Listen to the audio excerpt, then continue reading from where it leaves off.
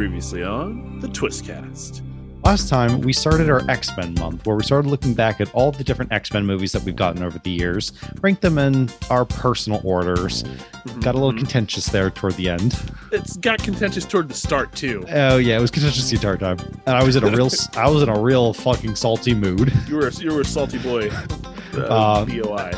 And we did talk a little bit about the X-Men TV shows that we've gotten, but I mean, I hadn't really seen any of the cartoons, so it was more just Mike telling me why I should watch them.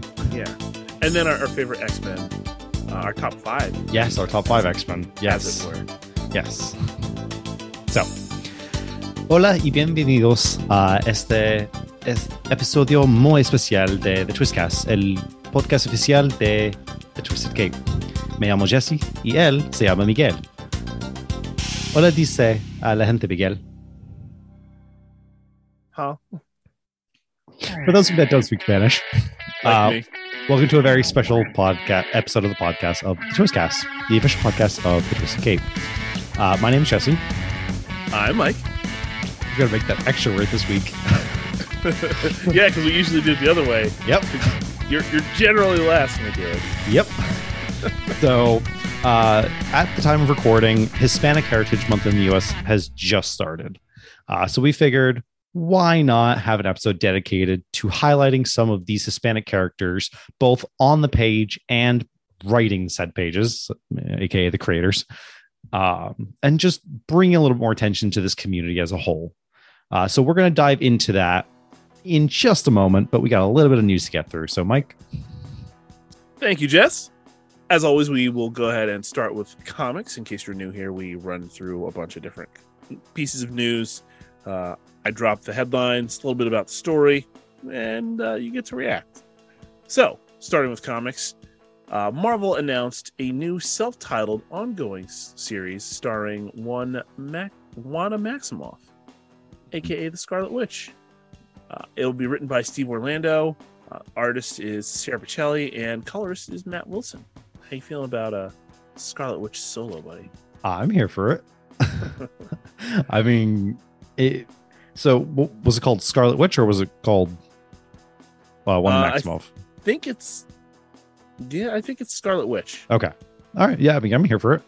Like any of the magic mystical bullshit. Yeah, give it to me. I've always loved her power set in particular. It's very much like, so last week we talked about Domino a bit with luck. But originally, Wanda's power was that she was able to fuck around with probability, like a lot. Which is basically the same thing, but yeah. Yeah. Well, it's more math driven. So I was like, okay. I mean, probabilities. Anyway. So I've always found her fascinating. Well, and she said to really harness like chaos magic, right? Yeah. It's basically her thing. So chaos is just bad probability. So technically it is all just probability. Bad for who though? Right? Like exactly. She can make your gun misfire. That's bad for you. Great for whoever you were pointing it at. Exactly. You know? Yeah. Yeah. So lots of that. DC has announced what comes after Dark Crisis on Infinite Earths. And it's a new editorial era known as the dawn of the DCU.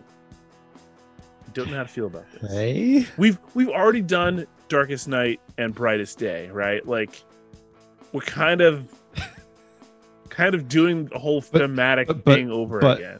But we haven't hit dawn yet. And I tell you, the next one's probably gonna be sunset. Twilight. Let's keep it together. No, I think that's trademarked by vampires. Not if you call it like, they'll probably come up with some stupid name like Twilight Crisis or something. Oh my god, if that happens, I might actually quit reading comics. We get a relaunched Miles Morales Spider-Man #1 in December, written by Cody Ziglar and Federico Vincentini, who's doing a lot of who's done a lot of covers, he's done some X-Men stuff. And it's really bringing Miles back to his roots as a street level hero, and pairing him with a new a new mentor, whose name is Misty Knight. Oh, Miles and Misty. Oh, Can I have your attention now, don't I? That's gonna be fun. Uh-huh. Yeah. So if you remember, starting late last year, Marvel killed off Doctor Strange. Yes. And his estranged wife, Clea, ascended to the throne of Sorcerer Supreme for both the Dark Dimension and Earth. Doctor Strange will return in December's Strange number 9. I think some fuckery might be afoot because Jed MacKay has said that he's dead. Like, he's dead. Like, we watched him die. Like, so I side-eyed this like real hard. Like, what are you doing? What are you up to, Loki? What are you doing this time? You tricky man. Jed MacKay is a phenomenal writer. I really, I got to talk to Alex and get him on the show because I feel like you might enjoy talking to that witty Canadian. And finally here, Tom King's Black Label series Danger Street, which we talked about maybe like a year and a half ago, is finally going to hit shelves in December of this year. Will it though? I mean, probably. Will it? I don't know. I hope so. All right, moving on to Worlds of DC. Warner Brothers is dropped today. Has set a Constantine sequel with Keanu Reeves and director Francis Lawrence reuniting. It'll be scripted by Akiva Goldsman and will be produced by J.J. Abrams and Hannah Minghella. So, yep.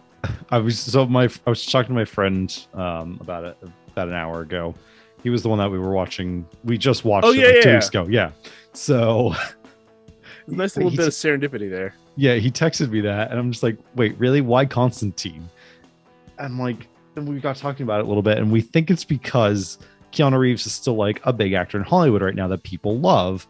And given recent things with other actors in the DC universe that we have talked about at length, they might want to bring in a less contentious person that everyone loves just to get some good faith going. A little goodwill. That might be one of the reasons why they've done. There could be other reasons, but we think that might be one of the big reasons. I've yet to be the person that's like, I hate Keanu Reeves. Oh no, Keanu Reeves is great. That's great. He's a lovable goofball. Sure is. Speaking of Constantine, though, the J.J. Abrams series that were coming out on HBO Max, Constantine and Madam X, are now no longer moving forward at HBO Max. Obviously, Constantine makes sense with there being a sequel, but Madam X might actually land somewhere else, depending on if people pick it up. Again, one of those real interesting things where it's like, okay, where? I mean, it could go to Netflix. They have a working relationship already. Could go to Netflix and they could just cancel it after a season, like you do. That's part for the course over there. I really want to drop that service. Like, I'm about done. Okay. Titans has cast Titus Welliver, who you may know from Sons of Anarchy, as Lex Luthor for season 4. Okay. So, I think Lex in that show could actually work very well. It could. It could. There's the big if. And you have a Superboy that's very important to his mythos. So I think this season is supposed to be set in Metropolis, just overall. Okay. Which would make sense. All right. Yeah, I love Lex as a villain. Like, he's one of my favorite villains of any of them, which is weird because he's like just a dude, but he's a very smart dude, a very calculating dude. Yeah, that's why I love him. He's a little jealous bitch. Warner Brothers has announced the 3rd season of Doom Patrol will be heading to Blu-ray this November. The interesting thing there is they've been constantly removing stuff off of HBO Max. So if you really love the show, you should probably buy it. Just because, it's hard for me to continue to buy Blu-rays right now, but at the same time, if there's something I really enjoy and I want to go back and watch again, and it gets pulled from a service, Aquaman, King of Atlantis, it's hard to then go back and watch those things if they're just pulled and not really anywhere else. That's true, but I'm running into the problem where I've gone straight, dived headlong into the streaming age, and I don't own anything that can play a Blu-ray anymore. My Xbox, and that's the only thing. I've got I've got my PS4, but the last time I tried to use a Blu-ray in that thing, it stuttered a bit, so I don't think it's doing too well with that. And my PS5 is digital only, so Same. I did the same thing. I was like, why? I get most of my things digitally now. yeah. Even on my Xbox, like I bought it with the only reason I have one with a disc slot is because it was the beefy model, and the beefy model is the one that had a little more power and actually had a disc. Yeah. So, I got it. It's fine. And finally here, Superman and Lois, new photos from the set have revealed a new suit for Tyler Hoechlin. I feel like the colors are a little better. It's not as dark. Yeah, I think they're a little bit brighter, especially the cape. The cape, like, the blue is fine, but it's the cape that should really pop, and in this case, the cape really, really pops. All right, moving on to Multiversal, MCU, and all their TV stuff. We got a confirmed Thunderbolts line. So this happened. So we recorded the day before the Marvel panel at D23. So most of this is going to be D23 stuff. The Thunderbolts lineup got confirmed. So it'll be Val, Julia Louis-Dreyfus. Dreyfus. There we go. We have Ghost. So we have that was a bit of a shock to me. I'm like, Ghost? Yeah. But okay, sure. Red Guardian, Yelena Belova, Bucky, U.S. Agent, and Taskmaster. How are you feeling about that lineup? Honestly, for the most part, it kind of seems like the B team of villains. Yeah. Mainly because I keep killing the A team. Yeah. I'm a little surprised that there's no Zemo in that. Same. I kind of expected there to be some. Ghost was a out of the blue pick for me, but didn't they cure her ghost powers in the movie? I think so. So why is she still a villain? I don't know. I mean, she has a very particular set of skills. I guess. Okay. I mean, it'll be interesting. Like, Bucky's not exactly a villain. He's not a villain anymore, so that one was a little confusing. Yelena is like, is she a villain?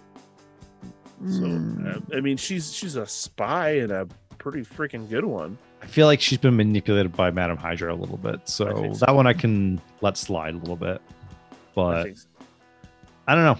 I think of that movie, Yelena's going to be the show stealer because she is in everything that she's in. Every scene. Florence Pugh is amazing. She is. She's incredible. But I don't know. We'll see. It's not one that I'm super excited for. Again, I don't understand why this one is the end of the phase. It's going to drive me insane until we get some kind of clear direction, and I don't know that we're going to get that right away. Speaking of phase, Jeff Loveness, who is writing Ant-Man and the Wasp: Quantumania, also has written some Rick and Morty for fans of that show, is going to be writing Avengers: The Kang Dynasty. So he gets to, well, not introduced, because we've been introduced to Kang. Pretty much introduced. But you get to handle Kang in like back-to-back big movies, and like I kind of feel like that's kind of a good way to handle it, especially if they work well together and they really like understand the character. I feel like that's nice. That's a nice piece. We got a slide in Marvel movies here. One for February 16th, 2024 got moved to September 6th, 2024. And it's an untitled film. So I'm curious. I'm a little curious. I don't know. Who knows? I don't know. Production for Captain America: New World Order has begun. Will begin at the start of 2023. I'm kind of curious about that movie. I'm curious to see what they do with it. Yeah. So the cast has added Tim Blake Nelson, Carl Lumbly as Isaiah Bradley. Tim Blake Nelson was leader, I believe, in Incredible Hulk, or set up that way anyway. That movie that everyone remembers so fondly. Carl Lumbly is Isaiah Bradley, who in for you young Avengers fans is Patriot. Danny Ramirez as Joaquin Torres, who comics fans will remember. So he was in Falcon and Winter Soldier. He was the kid that was running around with Sam that was helping him out. Latino. Don't remember Maybe. very well. That's Maybe. Okay. Well, he becomes Falcon. Okay. But like an organic, non-mechanical one. His powers become like gnarly. And finally, Shira Haas as the Israeli superhero Sabra, who will be the main antagonist for the film. Now, people got kind of upset there because I can understand that. Yeah, the whole Israel-Palestine thing, and they were like, Marvel was like, we're gonna do something different there, and I was just like, we'll see, because every time you've done something quote unquote different lately has been just not good. That, and like with a movie called New World Order and you're fighting an Israeli villain, doesn't really send a great message. Sure doesn't. I don't know. Also at D23 we got a look at the Secret Invasion trailer with one Samuel L. Jackson at the center. What'd you think? That was a very intense trailer. Like all the shots, all the cuts, the music, it was just intense. There's no way to describe it beyond that. I think that could be a good thing. Yeah, I mean, I'm intrigued to see what they do. It seems like it's going to be a major thing in the MCU. Like it's going to be almost like an Avengers level thing where it's going to have major implications for things moving forward. So I'm curious to see who they decide to actually make a Skrull and who's going to, how they're going to handle everything and what this all is going to be like. So again, I kind of wish this was the focus of a phase. It makes more sense to have been, yes. Actually, what if it is? What if this is what leads? What if this whole Secret Invasion thing is the focus of the phase that leads to the end with Thunderbolts? Because then it has the Thunderbolts take the place of the Avengers because they stop the Skrulls. It could be. Could be. My only thing there is that then you're trying to do the whole Secret Invasion storyline while also trying to set up Kang in the background, which I feel like, given Marvel's track record recently, may not go so well. True. Just a thought. Just try to tie it all together because that's what they're trying to do, and it's just like I don't get it. If they can do that and bring all these loose threads together, I will be so happy because I just love that shit. But yeah, like if it retroactively makes older shit better, like I'd be impressed. Yeah, I mean, I'm hoping that it's that, but we'll see. Yeah, put us in charge. When does that come out again? Early 2023. Okay. And then they debuted something dropping in just a couple of weeks. We'll probably throw it in when we talk about She-Hulk and Harley Quinn, which actually finale hit this week. Werewolf by Night. So that's being directed by Michael Giacchino, who's done a lot of composing for project. Like honestly, if there's any Pixar anything lately, he's done it. It's usually him, yeah. It's Spider-Man. Honestly, just the guy's incredible as a composer, but he's taking a directorial spin for this. What did you think? It looks like schlocky horror, and I love it. We've lined up for our dunks on Marvel lately, but I like they kind of take a risk and do something and makes it look really fucking campy. Like it just looks like 1950s horror, like just really aged out. Like the minute it was shot, Like it just looks so bad. And then, but like bad on purpose. And then there's a bunch of, again, quick shots in there. Like the makeup isn't great. I think that's on purpose. Costumes aren't necessarily great, and I think that's on purpose. I cannot wait to watch this. Same. I'm right there. I think it looks like we might get Elsa Bloodstone from the way the trailer looked, and that one main girl looks like she might be Elsa Bloodstone, who's a monster hunter. Obviously, we get the werewolf, but we also, I don't know if you caught it, got a glimpse of Man-Thing. In there, no, I didn't. Who's very tied to more. It's just like kind of Swamp Thing, very tied to the horror scene in Marvel. So I'm curious, very curious. Okay. Then we got the news that Marvel cast Rashid Olewola in Ironheart. So cool. Good on you. Speaking of armored characters, Don Cheadle's Armor Wars got officially set, like even though they skipped over it at Comic-Con. Yeah, it was supposed to be out by this point, wasn't it? Like it got delayed and delayed and delayed. I think so. Yeah.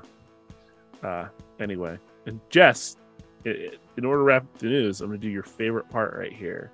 We got some new release dates for Sony Marvel films. Are you ready? Good. Kraven the Hunter. Is the Bad Bunny film in there? No. Kraven the Hunter, October 6th of 2023. I know you're waiting with bated breath for that one. Ooh. And then Madam Web got slid back to February 16th, 2024. Let's go. Cool. How often do you forget those two movies exist? Until I already have. Oh my god. Everyone, that's your news. Oh god. Okay, let's swiftly move on to our main topic of the night. Sony Marvel, let's go. Oh, Jesus Christ, no. Hello, I'm Anthony. And I'm Dr. Issues. And we're the hosts of Capes on the Couch, the podcast where comics get counseling. Superheroes don't always get to go home happy. That's where we come in. We offer psychiatric and mental health evaluation of comic book characters. We also chat with some of your favorite creators, Al Ewing, Erica Schultz, Gail Simone, Philip Kennedy Johnson, Chris Claremont, about their work on comics. So check out all our episodes at capesonthecouch.com and follow us at Capes on the Couch on Facebook, Twitter, and Instagram. Hashtag because comics. Hey everybody, Sam here from the Twisted Cape. If you haven't already done so, be sure to check out the Twisted Cape's TeePublic page, which we have live right now for you to purchase any and all of your clothing needs with Twisted Cape logos on them. We got shirts, socks, maybe. Wow. We got other shirts with hoods on them, and they have longer sleeves. So warm. We got everything you could ever want with Twisted Cape logos on them. So, again, please be sure to check out the Twisted Cape's TeePublic page. Check out the link in the description and be sure to pick up your favorite stuff right now. Thanks, everybody. We're going to move on to a more interesting topic. Fair. So again, like I mentioned at the top of the show, we are going to celebrate Hispanic characters in comics. So if you had listened to any of our Pride stuff back in June, we're going to handle it the same basic way. I've got a list of characters for both DC and Marvel. Going to just list off a few characters, give you a little bit of information about them. We're just going to have a conversation about the character, what we think about them, where they've appeared, just kind of our overall impressions for the character. So we got a bunch of characters as well as creators that we're going to run through. Before I get started with the actual list, though, I figured it might be worthwhile to just throw a few definitions out there in case you're not familiar with some of the terms for the community.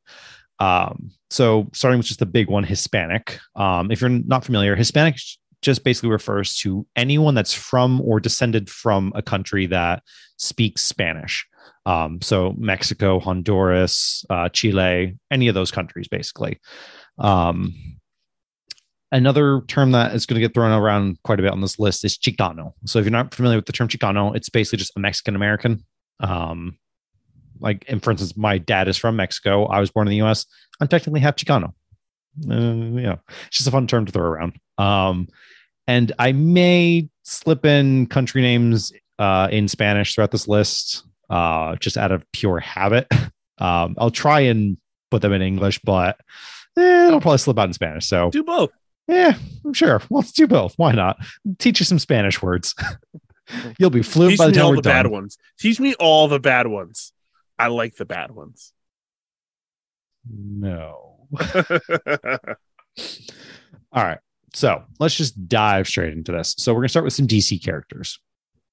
So the first one I've got on my list is Bane. Bane. Bane. So Bane first appeared in 1993. This is a little bit of a cop out because he's from a fictional country. He's from the country of Santa Prisca, which is a play on Cuba. Essentially, it's like a Central American Cuban country, but it's close enough. It's a Hispanic country. I think we're all fairly familiar with Bane, Batman villain, incredible strength. He gets the extra heightened abilities by Venom. Here for New World Order. And I think the bit that tends to be overlooked a bit when Bane's involved is his genius level intellect. I know our favorite and the best interpretation that we've had of Bane so far in Batman and Robin did just amazing job with that. They didn't totally just make him a grunt that only grunted the entire movie. No. God. Why would they ever do that? I kind of want to watch that movie and like do a shot every time something ridiculous happens, but I'll die. So you'd be dead like 30 minutes into the movie. Why do I have to drink so much? But yeah, we've seen Bane here and there throughout the years. We had him Dark Knight Rises, obviously with Tom Hardy. Hysterical in Harley Quinn. Oh my God. Just the shit that they do with Bane. Like, I know he's a character that you should really take serious because he's a threatening guy, but Jesus Christ. he at times my favorite character on the show. Like, first of all, they use the Tom Hardy thing, which is hilarious. Mm-hmm. But like he like low-key cares. Like he doesn't overtly do it, but like he like low-key cares. Mm-hmm. Oh God. I lost my train of thought now. Jesus. Bane? So yeah, Bane is like one of the most intimidating villains out there because like he is the one that has the claim to fame that he physically and mentally has broken Batman before, and no other villain's really done that, which is an impressive feat. Sure is. And yeah, I don't know what more to say. It's like I said, Bane is a character you probably are familiar with already, but figured it's worth highlighting because I feel like he just doesn't get as much attention as he probably deserves. Like, he's a fascinating character, but he's just, I think, underutilized. Yeah, I one of the things that I love about him is the luchador mask. Like, love, like it's just steeped in Hispanic culture, and yeah, again, that genius level intellect like makes him very, very dangerous. It's so fun to read and watch somebody who can kind of go toe to toe with some of the most brilliant characters in the DCU, and it's impressive, especially when he's such a physical monster thanks to Venom. You know, it's crazy. All right, so next on my list, I've got Blue Beetle, specifically Jaime Reyes. So he first appeared in Infinite Crisis in 2006. He is a Chicano. He lives in El Paso. So I believe his parents are from Mexico. His powers are from an alien scarab that bonds with Jaime, although the origin of that scarab tends to get retconned every few years, so I wouldn't be too concerned about it.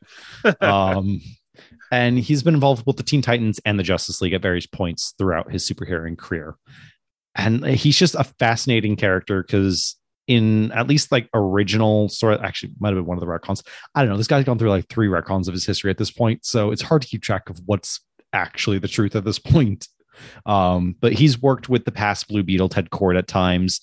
He's unfortunately worked with Booster Gold a lot. You love it so much.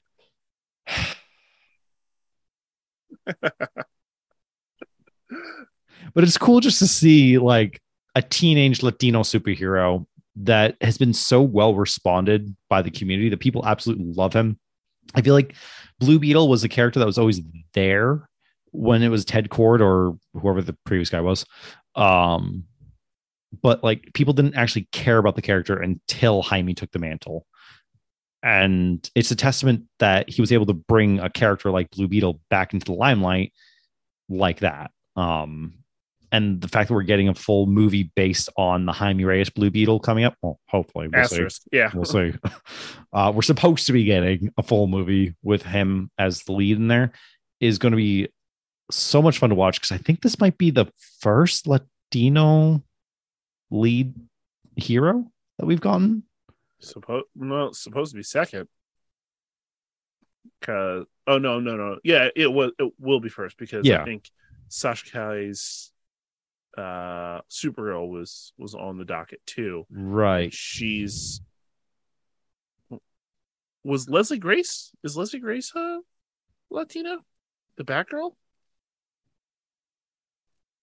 I don't know. I'll look. Going. So at least for DC, he'll be the first Latino superhero. We did have another one in Marvel, which we'll get to a little bit later in this list, recently. But for DC, he'll at least be the first Latino hero that we get on screen again, assuming we actually get this movie. I think Leslie Grace is a Latino. Huh. Okay. She might be Chicano. Yeah. Because she's Chicana. Born here, I believe. But yeah. Yep. Dominicano. There she is. Dominicana. Yeah. Yeah, true. Dominicana. Thank you. What? Spanish is a gendered language, damn it. Sure is, but I'm used to saying it with baseball players. Yeah, that's fair. So yeah, Blue Beetle. I mean, he's just a fun character. He's a fascinating character. Just his power suit, what he can do, and then just him being a Latino superhero. It's just it's something different. He was one of the first like really big ones, at least for a while, that we had gotten. So I'm excited for this movie. I agree. Like, I feel like, I mean, there's just tangible things that I'm excited about. First of all, Latino teenager is huge because we kind of get it with a lot of other characters. There's all kinds of just in the spirit of the episode Gringo, teenage superheroes. There's other, African American teenage superheroes, but not a whole lot of Hispanic teenage superheroes. So there isn't. Like, when you get one like this, like, it makes it more special. And honestly, I don't know about anybody else, but Jaime is my favorite Blue Beetle. He's most interesting to me. That's what I was saying. Like, people, they might know about Ted Kord, but he's one of those old white dudes, basically, that he's not that interesting when he's in a sea of old white dudes in comics. And he's so often paired with another white dude that it's just like, okay. Sure. But we've seen this over and over again. Yeah. Jaime is something completely different. Yeah.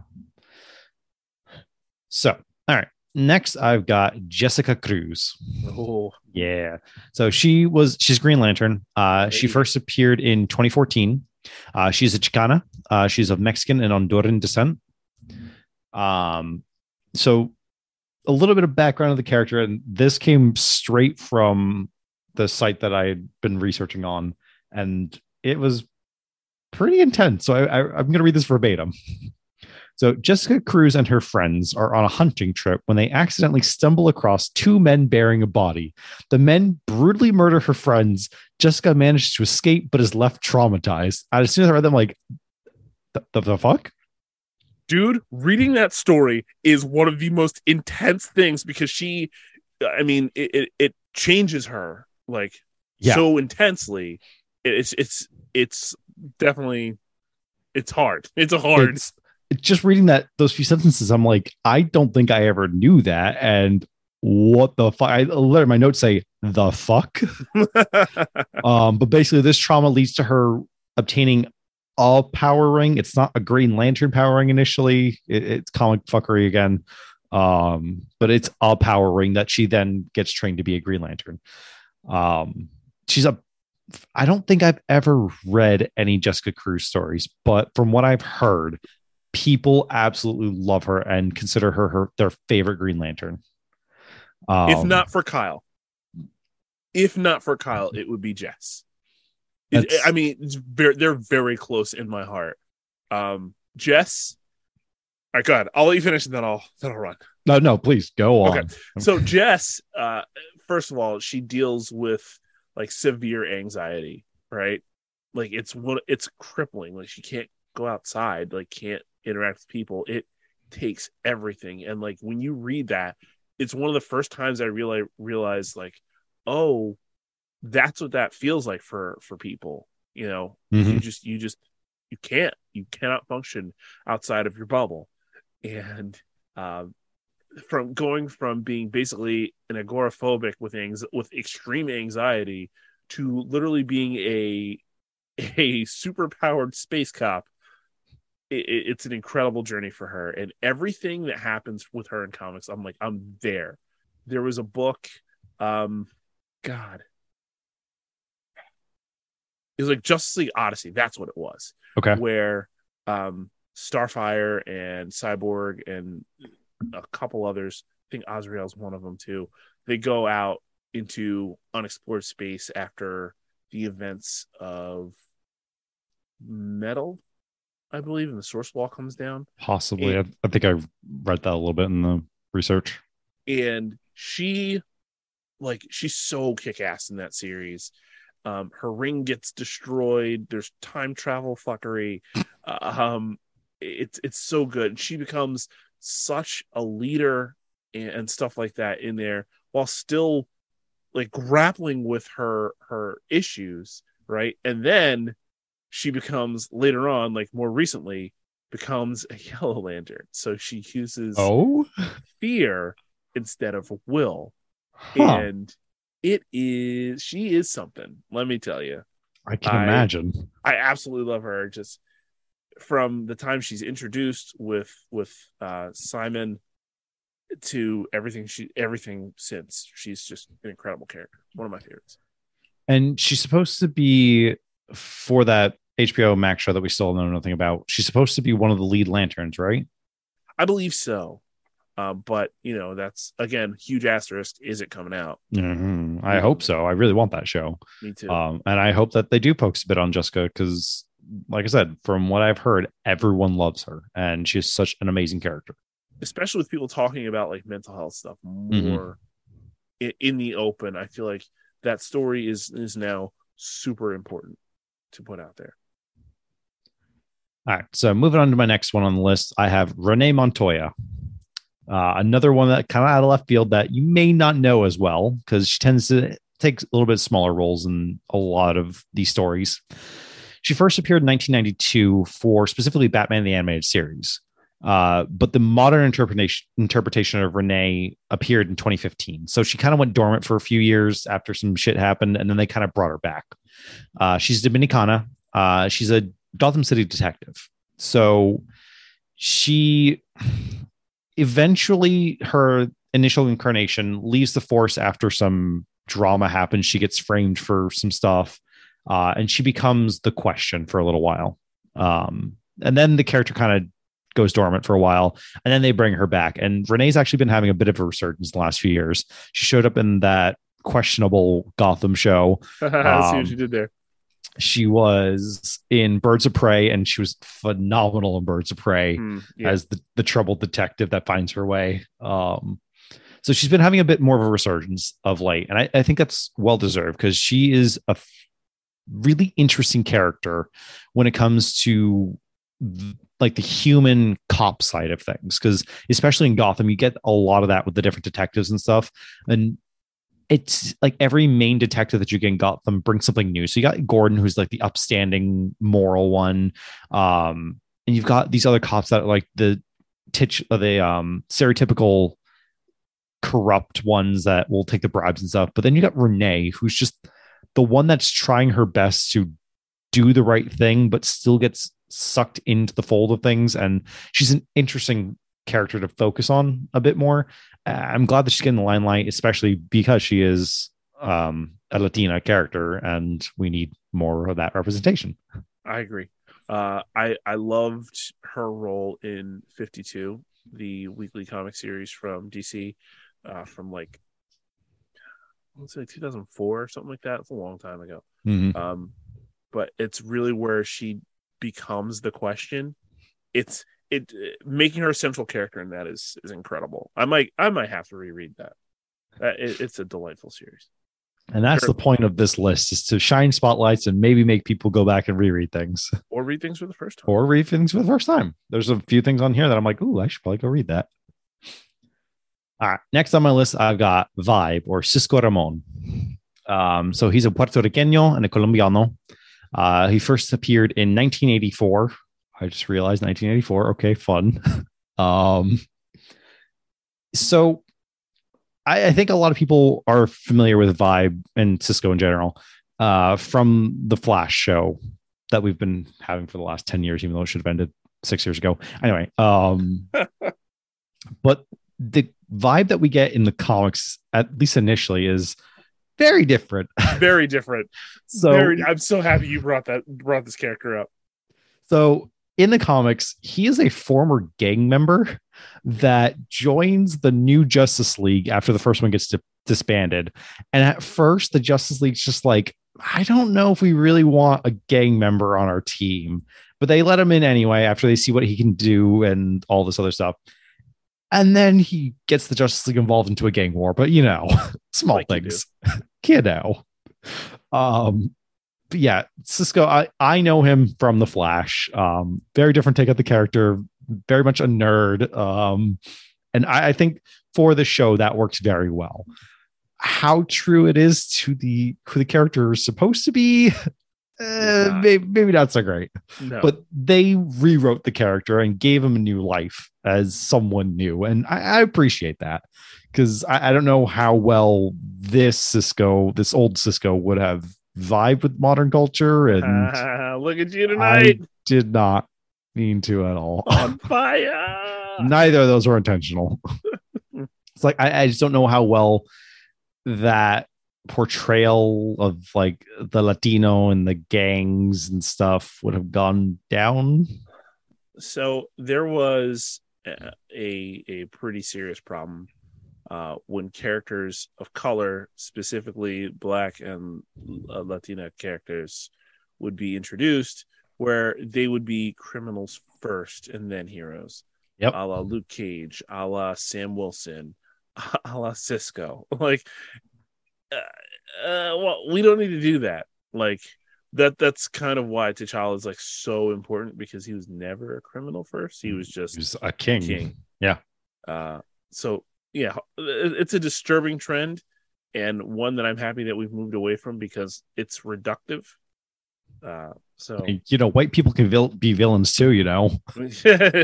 Sure can also be criminals, believe it or not. So yeah. All right. The last one on my DC side of the list, I've got Wildcat, or Yolanda Montez. Another one that you may not really know. So she first appeared in 1985. She's Mexicana. Her godfather this is weird, more comic bullshit. Her godfather was Ted Grant, who was the original Wildcat. Mm-hmm. Then during the events of Crisis on Infinite Earths, Ted falls into a coma or gets injured or whatever. Something happens to him. And she ends up taking over the mantle of Wildcat.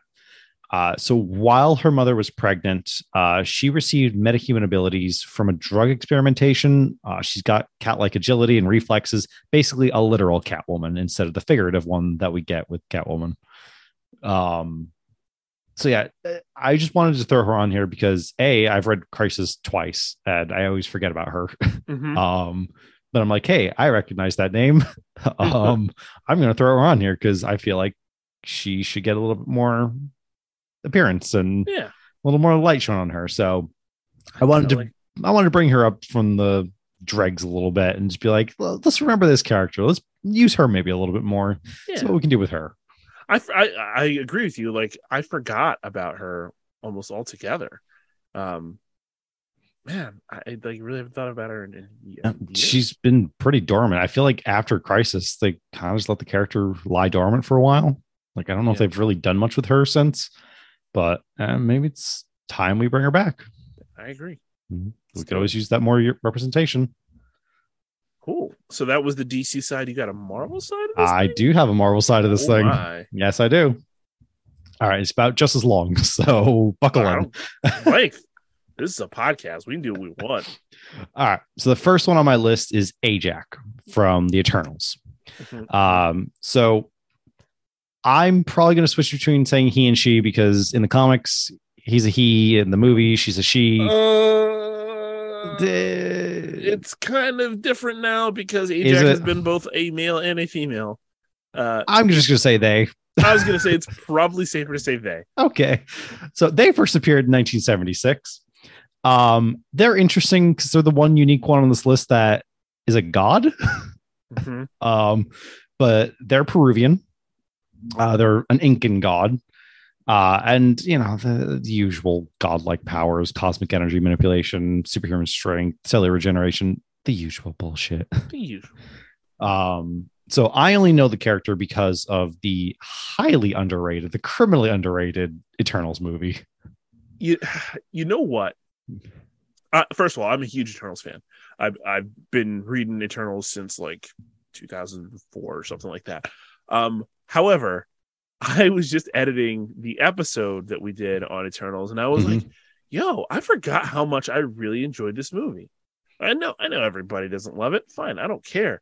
But it was so different and beautifully shot. I was like, I want to go rewatch it. I do. Like, I was one of those people that going into it, I was just like, this movie is going to be so slow and so boring. I'm not going to like this. I walked out of it like, I love that. Like, I might even consider putting it in one of my top 10 of the MCU. Like, I really enjoy that movie. We'll have to do that. We'll redo that at some point. At some point. Oh God, I have to go through another MCU rewatch. God, you don't have to. It's nice website content at twistedcape.com. But it's nice. It's nice content. All right. Next on my list, we've got the fifth Ghost Rider, Robbie Reyes. I didn't realize he was the fifth. I thought he was the second. I didn't realize that even Johnny wasn't the first. No, Johnny was not the first. Honestly, the way that things are being rewritten now, it probably goes back even further because probably like Avengers is doing Avengers 1 billion BC. Oh yeah, that thing. So there's a ton of Ghost Rider in there. So I mean, the fifth that we have the release order. Yeah. All right. So Robbie first appeared in 2014, and he's a Chicano. So his story is very tragic. So he lived in East LA with his younger brother who was disabled. I forget if it was mentally or just developmentally disabled. But in any case, like he was trying to like make a better life for him and his brother. He ended up entering an illegal street race to get some cash and gets killed during the race because the car that he borrowed from the mechanic shop had some drugs in there, and the drug dealers came and wanted to get the drugs back, and he died. So what's interesting about him, though, is that unlike previous riders, he's not actually possessed by a spirit of vengeance, but rather by the spirit of his estranged serial killer uncle, who is a Russian hitman because comics. Yes, absolutely right. Absolutely right. It's the weirdest origin. Not the weirdest, but it's up there. I read that. I was just like, I have to write this word for word because I need to read this word for word because it's just what. I think there was one or two things I wanted to say that I already forgot that was on this list, but like, oh my God, it was a hell of a ride to see that. But what I love about Robbie is that unlike every other Ghost Rider before him, who's always seen riding like the motorcycle and stuff, Robbie has a fucking Charger. He's got, like, I think it's a 67 Charger. She's beautiful. It's so good. It's so him. And then we've also gotten Robbie in the Agents of S.H.I.E.L.D. show. So if you had watched that, then I think it was season 4 or something like that. They had Ghost Rider in there. I think so. They did such a good job portraying him there as well. And his story is pretty accurate to what it actually is supposed to be in the comics. Yeah. From what I remember, when I was reading the synopsis, I'm like, wait, I think I remember that from the show. Like, I think, yeah, they did a really good job of actually adapting that. Yeah. So, I mean, I want to see more Robbie. Like, I want to see more Ghost Rider in general, but like, Same. I hope that if they eventually bring Ghost Rider into the MCU, they choose Robbie instead of Johnny. I would see. I would like multiple Ghost Riders in the same movie. That'd be great. Like, let's just go for it. Like, you can get some weird, crazy shit. And it makes sense in the comics why there are multiple ones. They're just demons. Like, who cares how many there are? But yeah, if you're interested at all in Ghost Rider, go check out some Robbie Reyes stuff. From what I've heard, it's always a good read. So, all right. These next two are probably ones that you know fairly well, either because of main pop culture or because we have talked about them fairly recently. So next on my list, I've got America Chavez, or Miss America. She first appeared in 2011. She's Puerto Rican. We talked about her at length during our Doctor Strange episode, the Multiverse of Madness episode. Yeah. There's did a character full breakdown available back in your feeds. Go back and listen to it for the first time. If you're new to the show, thank you so much. If you've listened to it before and just need a refresher, go back and grab it. Yeah, the gist of it is that she received her abilities at one point because her mothers were researching her genetic disease that they were trying to cure, and she basically has the ability to open transdimensional star portals, so she can hop between different realities, and it's fucking amazing. And they did such a good job portraying her in Doctor Strange that I cannot wait to see what they do with her. Left her just sitting there in the middle of the Himalayan mountains and Carmitage, yeah. Yep. So what are you gonna do with her, Wong? Surprised he hasn't shown up at all. Never mind, it's kind of spoilery if you haven't watched. Yeah. Maybe she will. Who knows? But yeah, if you want to get a little more information about her, again, it's fairly recently now that we've talked about her, so I would advise going back and checking out that episode, especially if you've already watched the movie. Go check out that episode, or just check it out anyway. Exactly. If you haven't already, and if you have, do it again. Why not again? That was a fun episode. Yeah, we gushed a lot over America just because she's cool and a badass, and I love her. Yeah, and I think we also brought her up during the Pride episodes as well. So go back and listen to that one as well, because she's just everywhere. But definitely go check her out, just in the comics as well, if you want to read some more, because she's a fun character. All right, this next one I think is everyone's favorite, Mr. Miles Morales. Of course. He first appeared in 2011. He's Puerto Rican. His mother is from Puerto Rico, or at least is Puerto Rican herself. Basically, he's a Spider-Man. He's essentially got the same powers as Pete, but with the additional camouflaging bioelectric abilities. Just a small little tweak for his thing. And come on, it's Miles. Do I really need to say more at this point? Like, no. It's Miles Morales. I think everyone at this point knows who the hell Miles Morales is. If you want to know a little bit more about the character, the best way I can tell you to get involved with him is go watch Into the Spider-Verse. Yeah. Like, that is probably the best way to get to know the character. Excellent introduction. Because his actual first appearances are in the Ultimate Universe, which no longer exists, first of all. But it also, it's very steeped in the lore of Ultimate Spider-Man, where Peter dies and then Miles takes over, and you kind of might feel a little lost up front about things that are going on. There's a recurring joke in the first volume where Miles is running around dressed in a costume of old costume of Peter's. It's not his typical black and red. And everybody's like, man, this is really in bad taste. The guy just died, over and over again. And it's a very funny joke to me anyway. But yeah, we all knew Miles. We all love Miles. All right. So second to last on my list here was actually who I was originally going to do a character breakdown on, but then I decided to do on someone else, which we'll get to in just a minute. But next I got Julio Esteban Richter, also known as Richter from the X-Men. So he first appeared in 1987 in X-Force and New Mutants, kind of in both at once, essentially. He's Mexicano.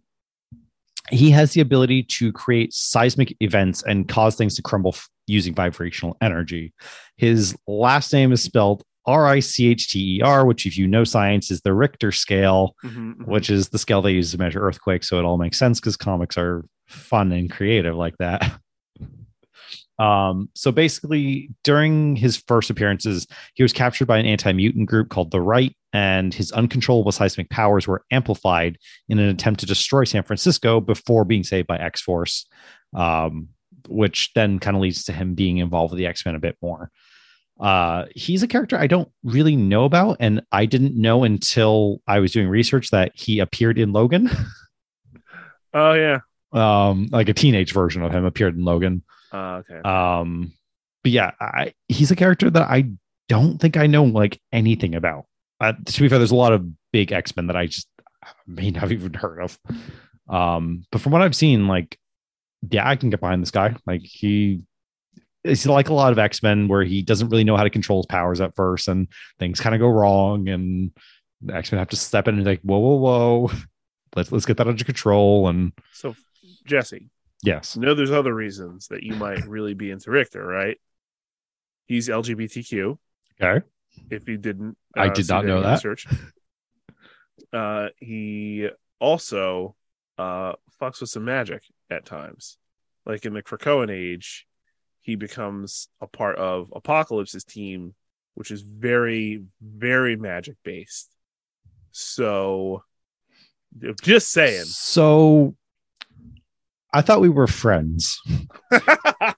Why am I like just now hearing about this character then? Look, I mean, there's a lot of X-Men bullshit that goes on there.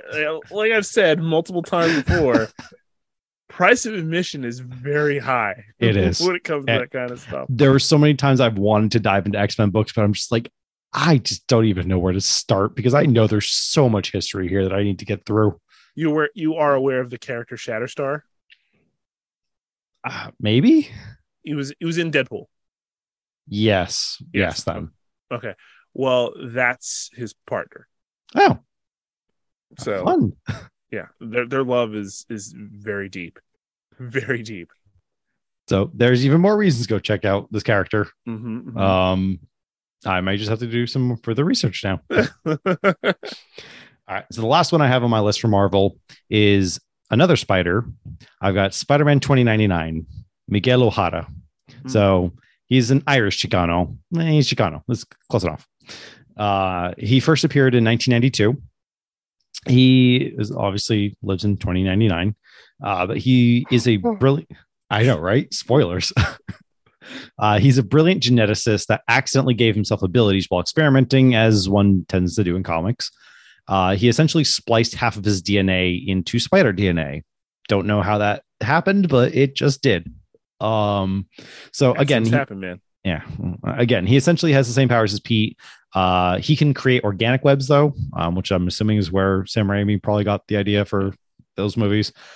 He doesn't have a spidey sense like Pete does, but he does have enhanced hearing and visual perception. He's able to actually like zoom in his eyes, which is pretty fucking neat. And I wish I could do that. Mm-hmm. Wouldn't need glasses. Good. Yeah, exactly.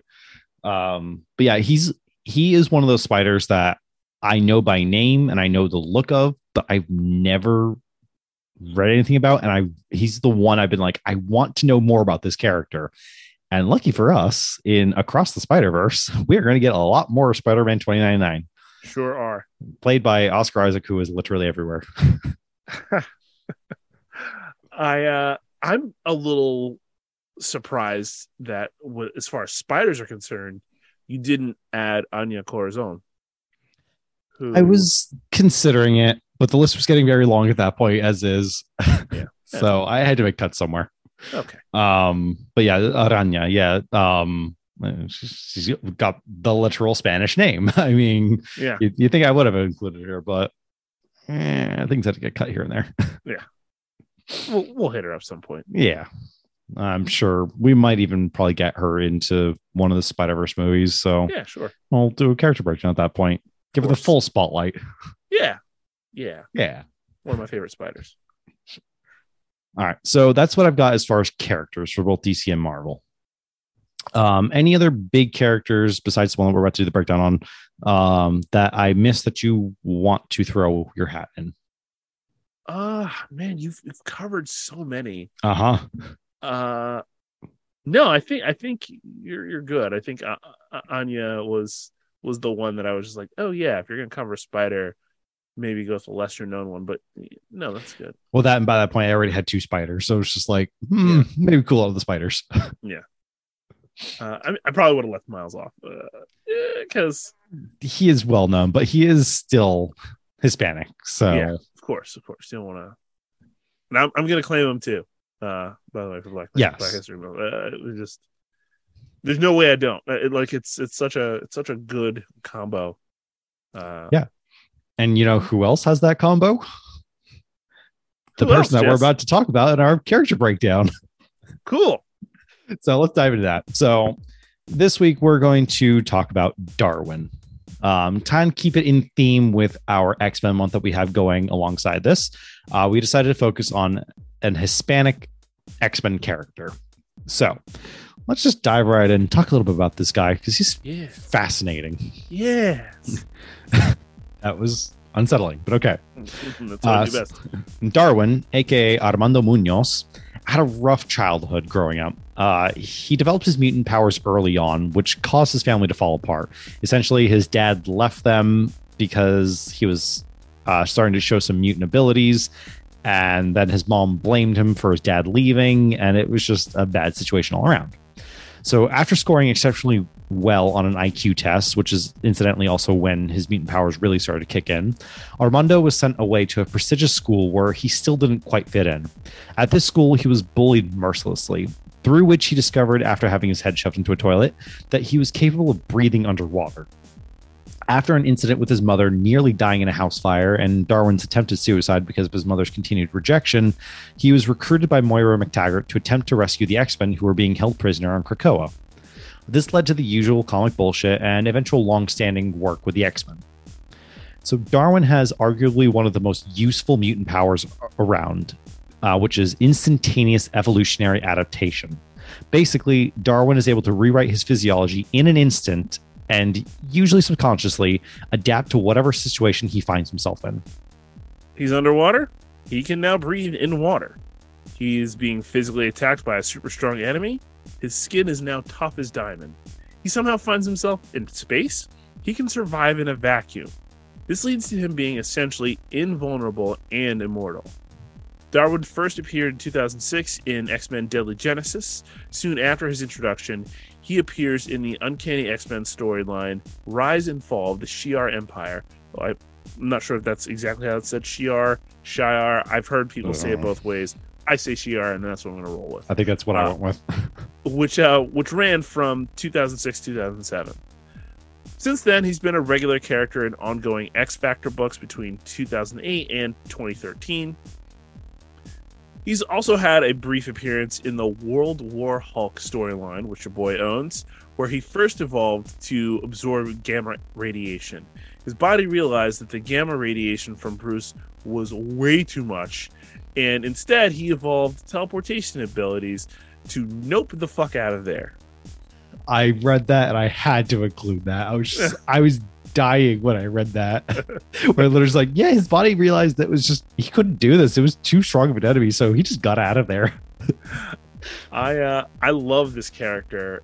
He's so strong just as a result of the instantaneous adaptation. It's crazy. There's another character I want to talk about next week when we do the show, who's just kind of a deep cut, and like the powers, like you'll understand why it comes up when we talk about Darwin, in my mind anyway. And it's because the powers, like adapting so quickly, is just such a cool thing to have. And X-Men has always at its core been about evolution, as well as, discrimination, blah blah blah blah blah. I'll talk about that again more next week. But the evolution of powers, a lot of mutants get secondary mutant abilities, whatever. Beast becomes more feral in his look, that kind of thing. But his doesn't really need it. Like, he's already peak. Yeah. It's kind of OP, honestly. It's one of those powers that, like, when you hear about it, you're like, okay, that doesn't sound so great. But then you start to think about it and you're like, oh no, like, this is actually probably one of the best powers you could have. Think about daily inconveniences. I have to wear glasses. I would no longer need glasses. Nope. I have allergies. I would no longer No, have you don't. allergies. Like, if you sunburn easily, you no longer sunburn. You don't have to worry about diseases or getting sick or any of that. Never. Honestly, I don't know how you don't behave a little recklessly just all the time. Knowing that your body's just going to subconsciously alter itself so that way no harm comes to you. Yeah. Like Insane. it's insane. All right. So that was just a little bit about Darwin. So let's dive back into my magical list of wonders. Yes. And let's switch things over to the creator side of things. So these are artists, writers, pencilers, whatever, just people that were involved in bringing some of these characters to life.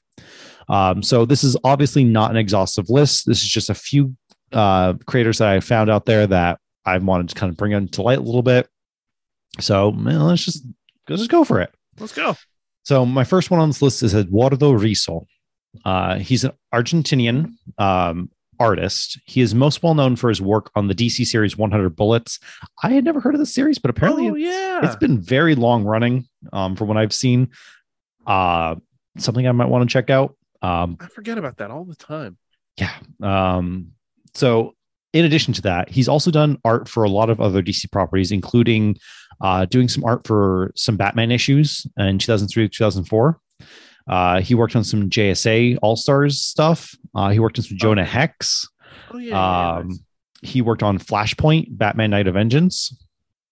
And he worked on Before Watchmen, the Moloch number 1 through 2 issues. Oh, yeah. Okay, cool. He also did some cover work for Superman, specifically Superman number 700, and Before Watchmen, Community number 1. He did some Marvel work as well, mainly with Logan back in 2008. Mm-hmm. So he's done a little bit of work with both companies, but he tends to work more with DC, especially with that 100 Bullet series. Like it. So next on my list, I've got Pia Guerra. She's Chilean. She is, and this is going to be a little bit probably lesser known to some people. She's a co-creator and penciler for Y: The Last Man, which is published by Vertigo. But she's done some work for Marvel and DC, where she's been a penciler for Spider-Man Unlimited, and she's also been an artist on Black Canary. So Y: The Last Man is an incredible series. That's what I've heard. That's kind of why I wanted to throw her on here, because although it's not DC or Marvel, I figured it's a series that people will probably know. Yeah. It's just so. Again, you might kind of, it's a little dated now because it's like turn of the century 2000 based, but it's like a dystopian take where love it. All the males save 2 are eliminated due to this virus. And it's the journey of him trying to find his girlfriend Yorick.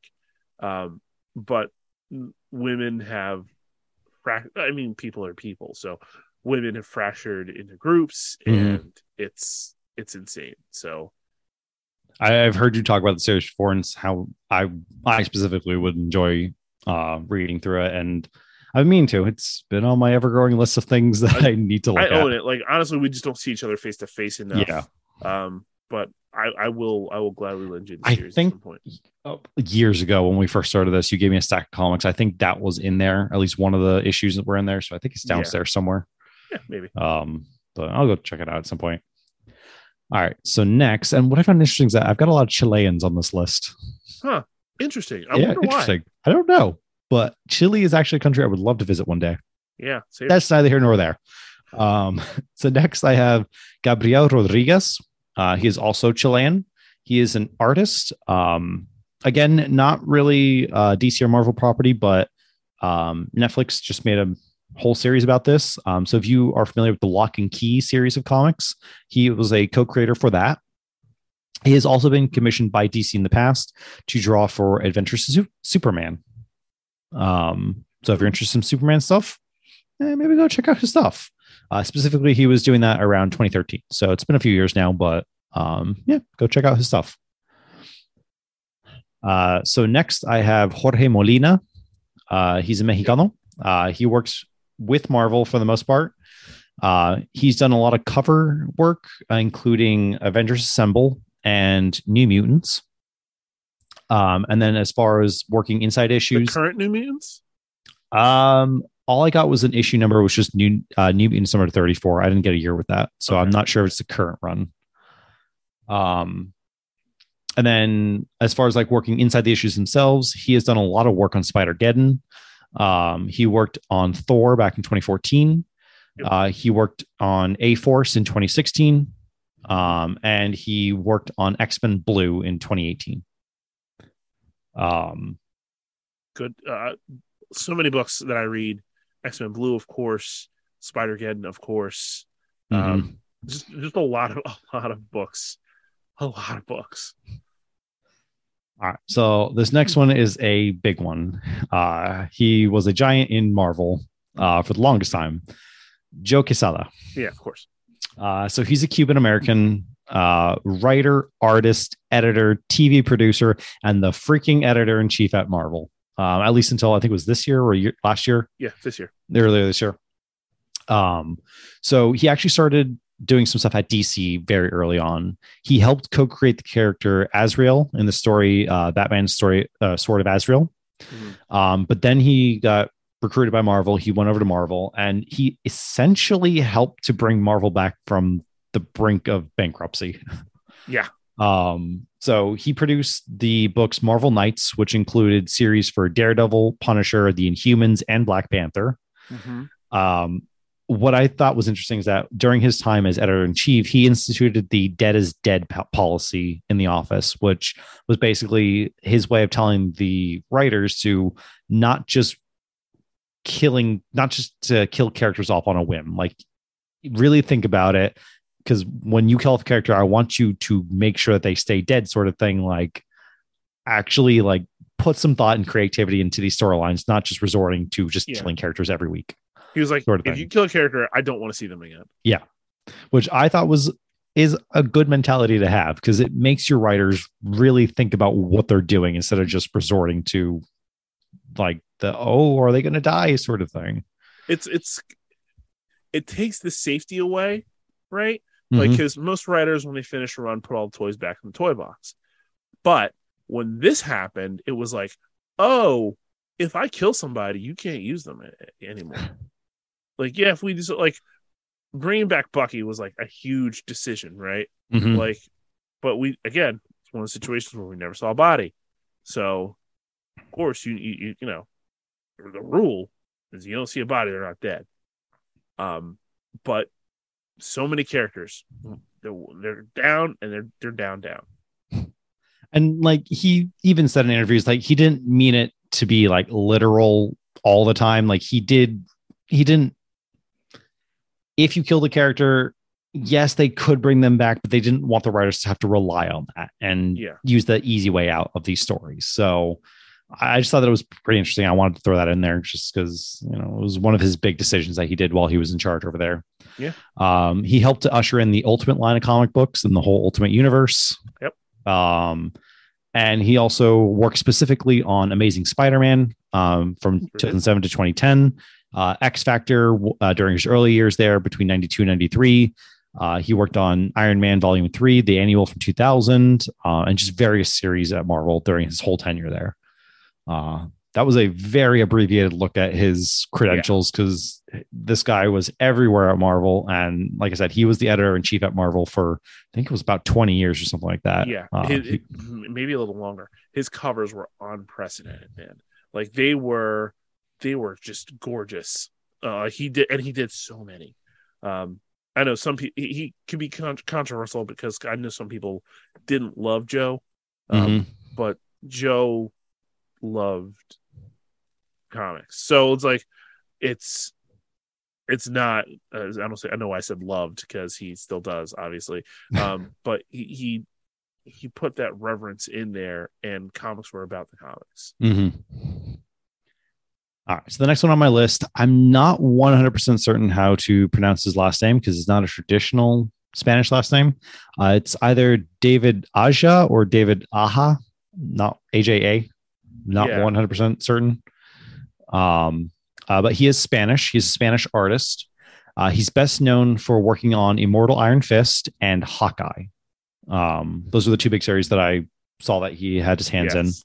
in. He's also been involved in some Daredevil, some Secret Avengers, and some Batman Black and White over the years as well. That was actually the Batman Black and White was just last year.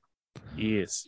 Um, Yeah, he's done a lot of really epic stuff, and like his work on Hawkeye was unbelievable to me. If we're being honest, it's just such a unique art style, and it sucks you in. Like you can just fall in, and you see all the influence in the Hawkeye show. So yeah. all right, and the last one I got on my list here is Humberto Ramos. He's Mexicano. He's a penciler. He has a long list of both cover and inside works for both Marvel and DC. My God. He is best known for Spectacular Spider-Man, The Amazing Spider-Man, Impulse, the Impulse comics from the 90s, and Runaways. So Humberto Ramos has a very distinct style, right? And like it works so perfectly for Spider-Man. At first, when I remember when I first saw his work, I'm so used to classic Spider-Man artists, John Romita Jr., John Romita, Kirby, of course, all these other guys who've just done like incredible work with Spider-Man, and you see his, and it's so angular and Spider-Man in weird contorted positions, and it's all knees and elbows and the big expressive eyes, and just like it does something to you when you read. Like at first, like I said, I really wasn't sure how I felt. I don't even think I liked it at first. And the more I read, I was like, yo, this is an amazing way to look at this character. And like the shots that he would use like above the city, and just Spider-Man and what you'd consider Spider-Man poses. It's so fun to read. And you'd see him at Comic-Cons and he'd be sketching stuff out, and he was just super approachable and kind. I follow him. I'm pretty sure I follow him on Twitter and stuff like that. So it's just like, man, what a cool dude. What a cool dude. So that was just a look at some of the Hispanic characters and creators that have appeared in comics over the years, that have brought these comics to life over the last 20, 30 years. Again, not an exhaustive list, was just meant to shine a light on some characters that you may well know, on some characters that you may never have heard of before that you might want to go check out now. Or maybe there was a creator on this list that you've never heard of that, maybe that work looked interesting. Go check them out. Go check out all the creators that we just mentioned on this list. And yeah, that's pretty much all I got. Any last minute things you want to throw in here? No, not really. I just know next time when we reconvene on the next episode of the Twistcast, we will be talking about X-Men yet again. So we're going to talk about some deep cut characters, some really big stories. We'll play a little game, and we're just gonna really have some more fun with X-Men. All right, that sounds great. So also don't forget to check out our TeePublic page. I am sure there's a sale going on right now. There literally is. and there's one coming next week in case you missed this one. And if by the time you actually listen to this episode, there isn't a sale, literally give it a week or two. There's probably a sale coming up. But we are getting now into the colder season. So get yourself a nice hoodie, get yourself a t-shirt just to wear around the house, get long yourself sleeve tee. Yeah. Long sleeve tee. Go get yourself a coffee mug or something like that. Yeah. Just poke around a little bit. Also don't forget to check out our socials, Instagram, Facebook-ish sort of. I think I say that every time, but we don't really use it anymore. We Twitter, post on it, but Instagram. Yeah, just go check out all of our socials. Check out the site itself. Yeah, links are always in the show notes. Go check out the site itself, twistedcape.com. Stuff is popping up on there every once in a while, and just go explore, have fun, just get to know us a bit. Yeah, enjoy our content. Enjoy it. Yeah, there's a ton of it out there. Jesse, good job tonight, man. Yeah, good job. It's good work. See, we'll let you drive the bus more often. Sí, senor. Do a little less work out here. What am I doing all the work? What am I doing? You're doing so much more work from now on. Well, see, I did all the pride stuff because, the pride thing is my thing. I did all the Hispanic stuff. Hispanic stuff's my thing. But the rest is all comic stuff, which is more your thing. Fair. All right. Your logic is sound. Thanks, everyone, so much for joining us on this episode of the Twistcast. So until next time, I'm Mike. And I'm Jesse. Everyone, stay twisted. Todos están retorcidos.